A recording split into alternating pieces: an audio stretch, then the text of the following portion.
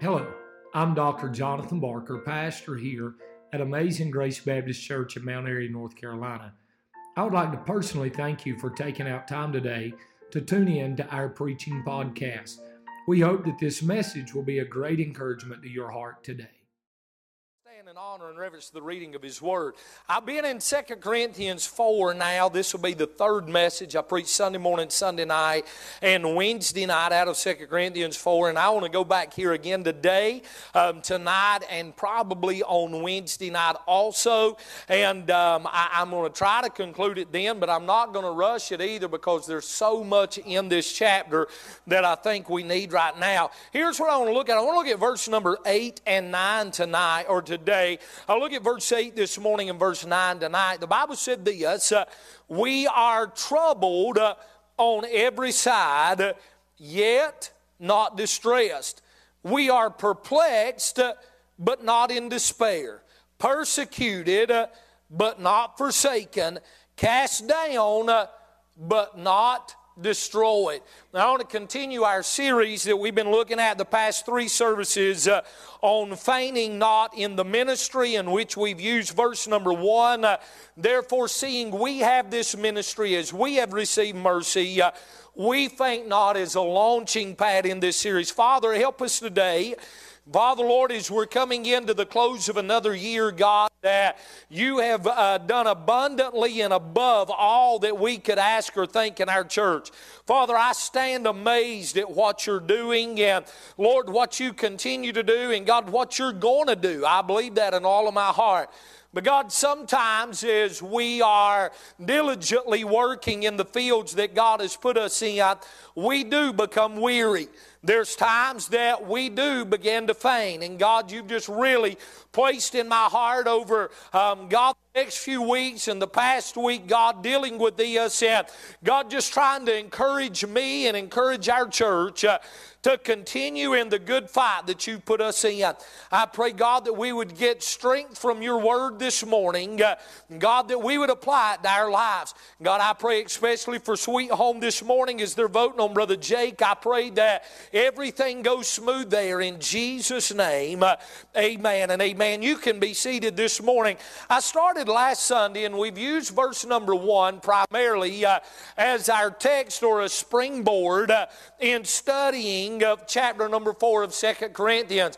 The Bible said, therefore, seeing we have this ministry, as we have received mercy, we faint not. I never preached the entirety of that message. Let me give you the points just real quick, and then we'll move on. I see this, the realization that Paul says, we have this ministry. It's not my ministry, it's not your ministry, it's God's ministry, and we have it together. We're all on the same team. And if you'll do what you'll do, and I'll do what I can do, God will do what we can't, and we'll have a productive ministry for Him.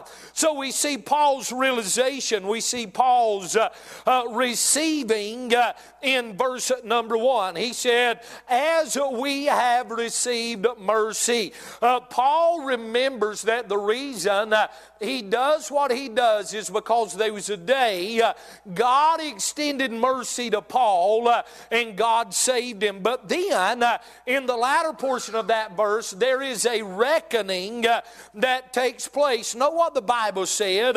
We faint not. That is a direct statement. Paul is saying to us, we are not going to faint in this ministry. He said, we faint not. He didn't say, maybe we're going to faint. He didn't say, maybe we're not going to faint. He said, no, we faint not. There's a reckoning. That word reckoning means to calculate something and come to the sum of it. When I calculate that I'm not the only one in the ministry, and when I calculate I get to do what I do because of the mercies of God, and I come to a sum of that, what does that equal? That equals this: I'm going to make it in the ministry. Amen? We don't have to throw in the towel. We don't have to to quit. We don't have to give up. We can make it in the service of God. Now, I want to skip down to verse number 8 and begin dealing with verse number 8 tonight or this morning. The Bible said this, we are troubled on every side, yet not distressed. We are perplexed, but not in despair. I read this week. It says, the supreme characteristic of the Christian is not that he does not fall, but that every time he falls, he rises again. It's not that he is never beaten, but he is never ultimately defeated. He may lose a battle along the way, but he knows at the end of the day that he will never lose the war. Let me tell you the reason we're not going to lose the war, because I've read the back of the book and we win. Amen. One day our change will take place that Job talked about, and we'll be at home in heaven where it's perfect peace, joy, and happiness. Amen. But Paul is saying on this side there will be some battles along the way.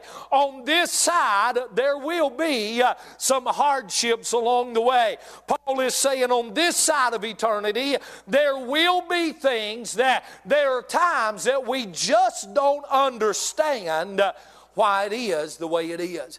Let me give you 2 points this morning. I'll give you 2 points tonight. Number one, I'm going to preach quick. Number one this morning, I want you to see this. We are pressured. We are pressured. What did he say? We are troubled on every side, yet, that's important right there. That's important right there. Not distressed. We are pressured. Here's what I wrote beside of that. We are squeezed. But you're going to like this one right here. But not squashed. Y'all know the difference, don't you? You can squeeze a tomato, but you can't squash a tomato. And when you squash a tomato, you got a big mess. We are squeezed. We are pressured. We are squeezed, but not squashed. What does he mean? We are troubled. The word trouble literally means in the Greek to be squeezed, compressed, pressured. It was used to describe the crushing or pressing of grapes or to suffer tribulation. It was also used to describe the process or the pressing of a crowd or a wrestler that would press against his opponent. Paul was troubled on every side, which means in every imaginable way, place, or occasion, he was pressed down. He was squeezed. Is there ever times in our life that the pressure is so great against us that we feel like that we are literally being squeezed? Thursday night, I think it was Thursday night. Yeah, Thursday night. We had our Christmas party for the fire department. We were sitting around talking, and one of the guys that was there, we was talking, and he began to talk to me about anxiety. And we began to talk back and forth about anxiety. And he said, you know, Jonathan, he said, there's times, he said, it just feels like it starts here and it begins going up my arm, and it just feels like it's overtaking me. And I tell you something, that's the way the world is to us sometimes. That's the way trials is to us sometimes. That's the way heartaches is to us sometimes. It seems that the trials of this life has wrapped its arms around us and is squeezing the very life out of us. I thought about these verses, 2 Corinthians chapter 7, verse number 5. Paul says this, for when we were come into Macedonia, our flesh had no rest, but we were troubled on every side. Without were fighting, and within were fears. Listen to what he said in 2 Corinthians chapter number 1. For we would not, brethren, have you ignorant of our trouble which came to us in Asia, that we were pressed out of measure, above strength, insomuch that we despaired even of life. But we had the sentence of death in ourselves, that we should not trust in ourselves, Listen to this. But in God, which raiseth the dead.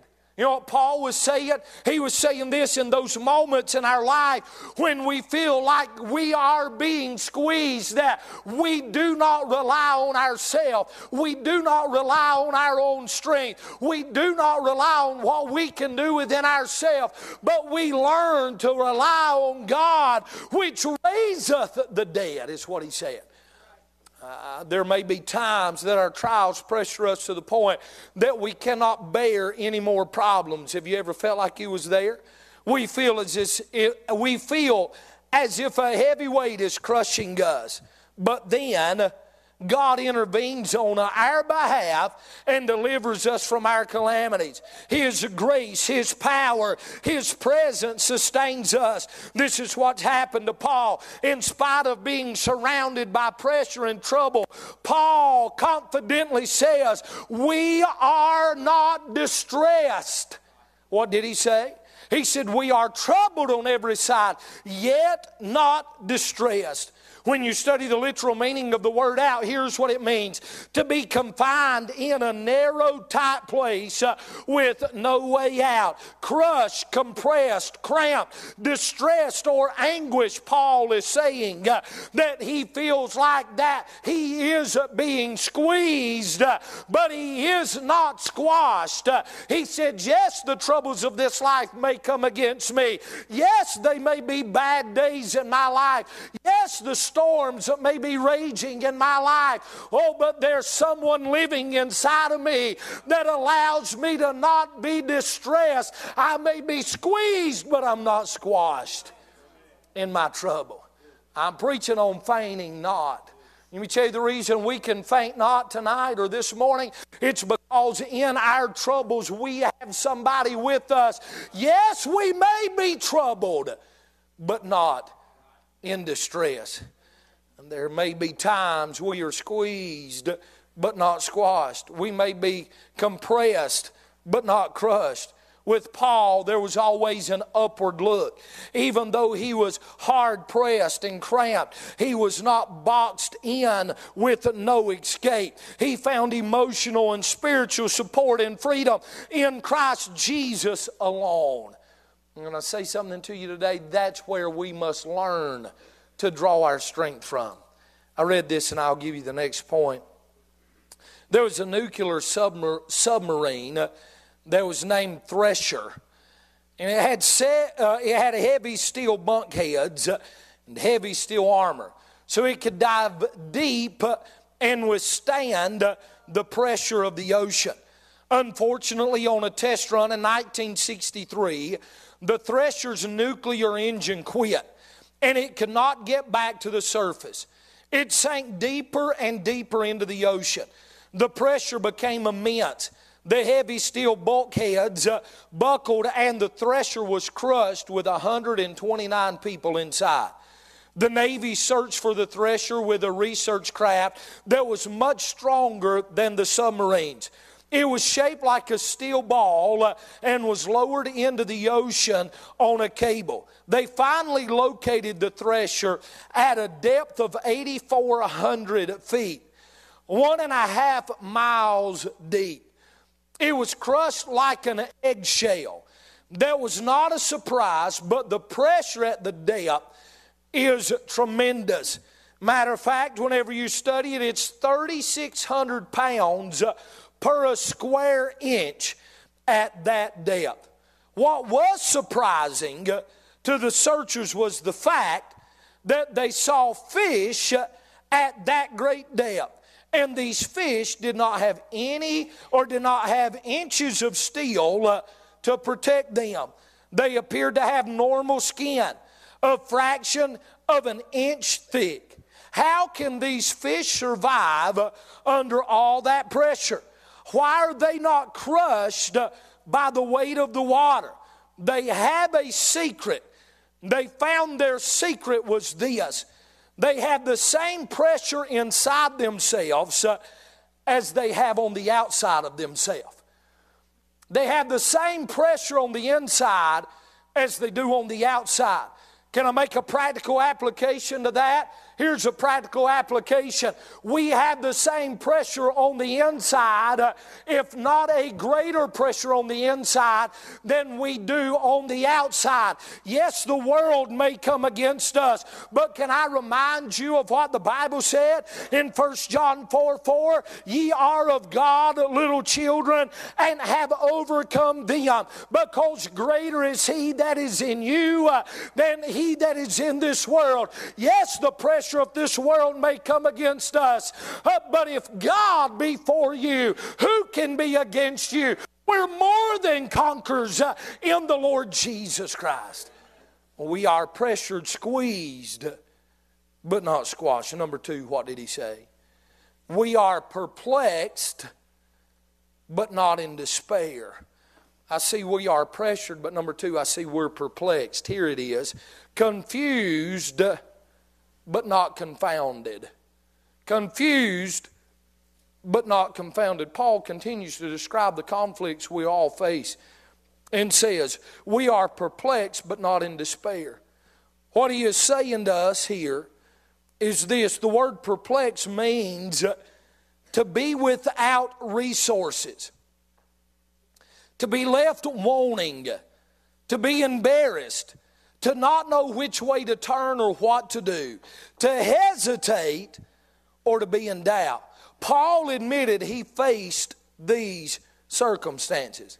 There were evidently times he did not know what to do. He faced circumstances of great embarrassment, want, perplexity, and pressure by foes. I want to say to you this morning, I believe if we'll all be honest within ourselves, we've all been in that same place. He was perplexed. He was at a place where he just didn't know what to do. I've called my pastor several times, and many knows that that's my dad. But I've called my pastor several times, and I've made this statement. I just don't know what to do. And Brother Tim, you know what he always says? Then don't do nothing. That's what he always says. I said, Dad, I don't know what to do about this. I'm in a strait between two. I don't know which way to go. And here's what he says. Don't do nothing. You better just wait on the Lord. Can I say something to you? There will be times in our life where we are perplexed. We don't know what to do. Let me just say this in passing real quick. Walking away from church and the people of God and the presence of God and the power of God and the book of God is never the right thing to do. There's never a just cause to leave the house of God. You better stay in church when you don't know what to do, because it's down at the house of God that the people of God will begin to sing the praises of God, and the presence of God will begin to bubble over in my soul and comfort me in my times of trouble. He's perplexed, but not in despair. A man may be at his wit's end. You ever been there? And I'll just stop and ask you, have you ever been there? Have you ever made that statement? I'm at wit's end. I've made that statement a lot here lately. I'm at wit's end. But listen to this, a man may be at wit's end, but he can never be at hope's end while he has the presence of Christ. This is what Paul confirms to us. Paul said there were times when he was perplexed and bewildered, but he was not in despair.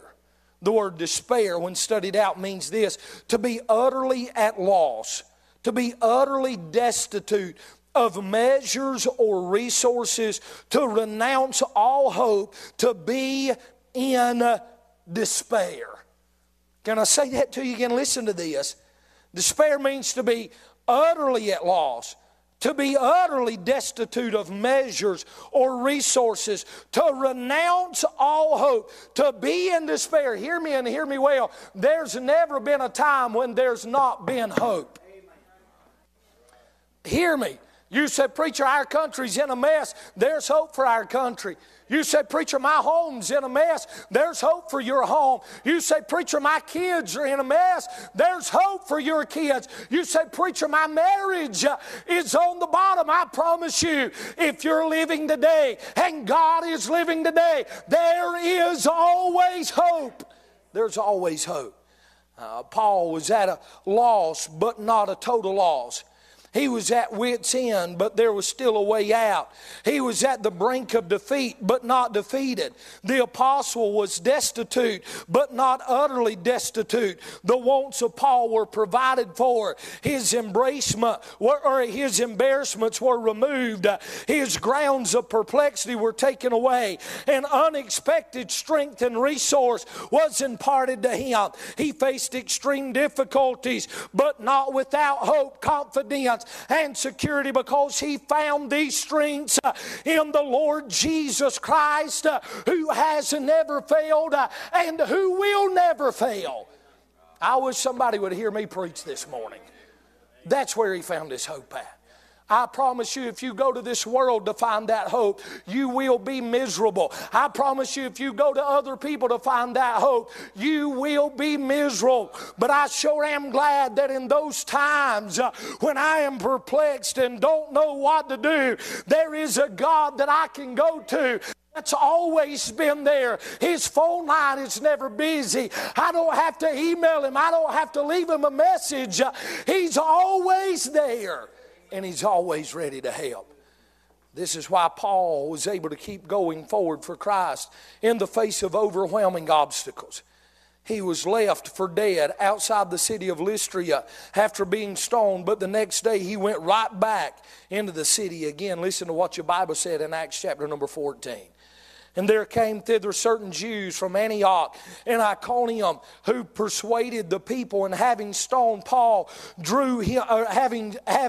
having stoned Paul, drew him out of the city, supposing he had been dead. Howbeit, as the disciples stood round about him, he rose up and came into the city. And the next day he departed with Barnabas to Derbe. You say, preacher, what are you saying? Hey, the world thought they had defeated him. The devil thought they had knocked him down for the last time, and Paul would never rise again. But there was something inside of Paul. Hey, man, you know what? This world may come against you.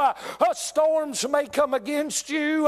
You may lay your head at night and wonder if you'll ever even see the next day or how you'll face the next day. But aren't you glad that there is somebody living inside of us, that we arise each morning and his mercies are new each and every day, as the psalm says. I can make it. I don't have to faint. I don't have to throw in the towel. I don't have to quit because of the mercies of God today. Oh, yes. I thought about this. Paul was perplexed at times, but not in despair. He said in 2 Timothy 4:5, but watch thou in all things, endure affliction, do the work of an evangelist, make full proof of the ministry. This word watch means to be calm and collected in the spirit, to be sober and self-controlled. We are to endure afflictions, hardships, trouble, and fulfill the ministry of the Lord for us. The Lord has for us. We are to be calm and cool and place our hope in the Lord Jesus Christ. I'll say this morning. There's times that we're going to be squeezed, but we don't have to be squashed. There's times that we're going to be confused. We don't have to be confounded. We can be confused, but not confounded. Why was Paul able to keep going? Because of one thing: the person that was living inside of him. I read this. Do you care to come start playing softly? I read this story this week. Many years ago, King George VI of England addressed the British Commonwealth on New Year's Eve at a moment in history when the whole world stood on the brink of uncertainty. Despondency and uncertainty filled the air. He could say it was a time, you could say, it was a time of perplexity in the country. The king's own body was raked by cancer. Before the year was over, his life ended. Unaware of his own physical melodies, he uttered these memorial words. Listen to this. I said to the man at the gate of the year, give me a light that I might walk safely into the unknown. Let me just back up and say this. I said to the man at the gate of a year, at the beginning of a new year. I understand it's England, the way that they talk. In the beginning of a new year. I said to the man at the gate of the year, give me a light that I might walk safely into the unknown. And he said to me, go out into the darkness and put your hand into the hand of God. And it shall be to you safer than the light and better than the known. Can I say that again? And he said to me, go out into the darkness and put your hand in the hand of God. It shall be to you safer than the light and better than the known. We are squeezed. We are squeezed. But just like that fish, there's something inside of us that has the same pressure. We are confused. But just like the man told the great King of England, just go out into the dark and put your hand into the hand of God. There's not only something inside of us that keeps us from being squashed, there's something inside of us that keeps us from being confounded. I don't have to quit. Hey, next year at this time, I can still be doing what I'm doing right now. You can still be doing what you're doing right now. We are pressured, squeezed, but not squashed. We are perplexed, confused, but not confounded. I hope you'll come back tonight. We are persecuted, harassed, but not helpless. We are plummeted, this is verse 9, knocked down, but not knocked out. Knocked down, but not knocked out. One said it this way, to win the fight, you just got to get up one more time, then you're knocked down. We don't have to quit, church. As we're entering into a new year, as we're closing out the greatest year that we've ever had at our church. In 16 years that I've been here, Brother Jim, it's the greatest year we've ever had. Financially, with building, people being saved, world missions, it's the greatest year we've ever had. But along with that, it's come a lot of heartaches. Be honest about it. Been a lot of hospital visits. There's been some trips to Moody's. There's been some trips to the graveyard. But you know what, Brother Josh? There's something inside of me that rises up. And as long as I allow it to continue to rise up, I will continue to rise up.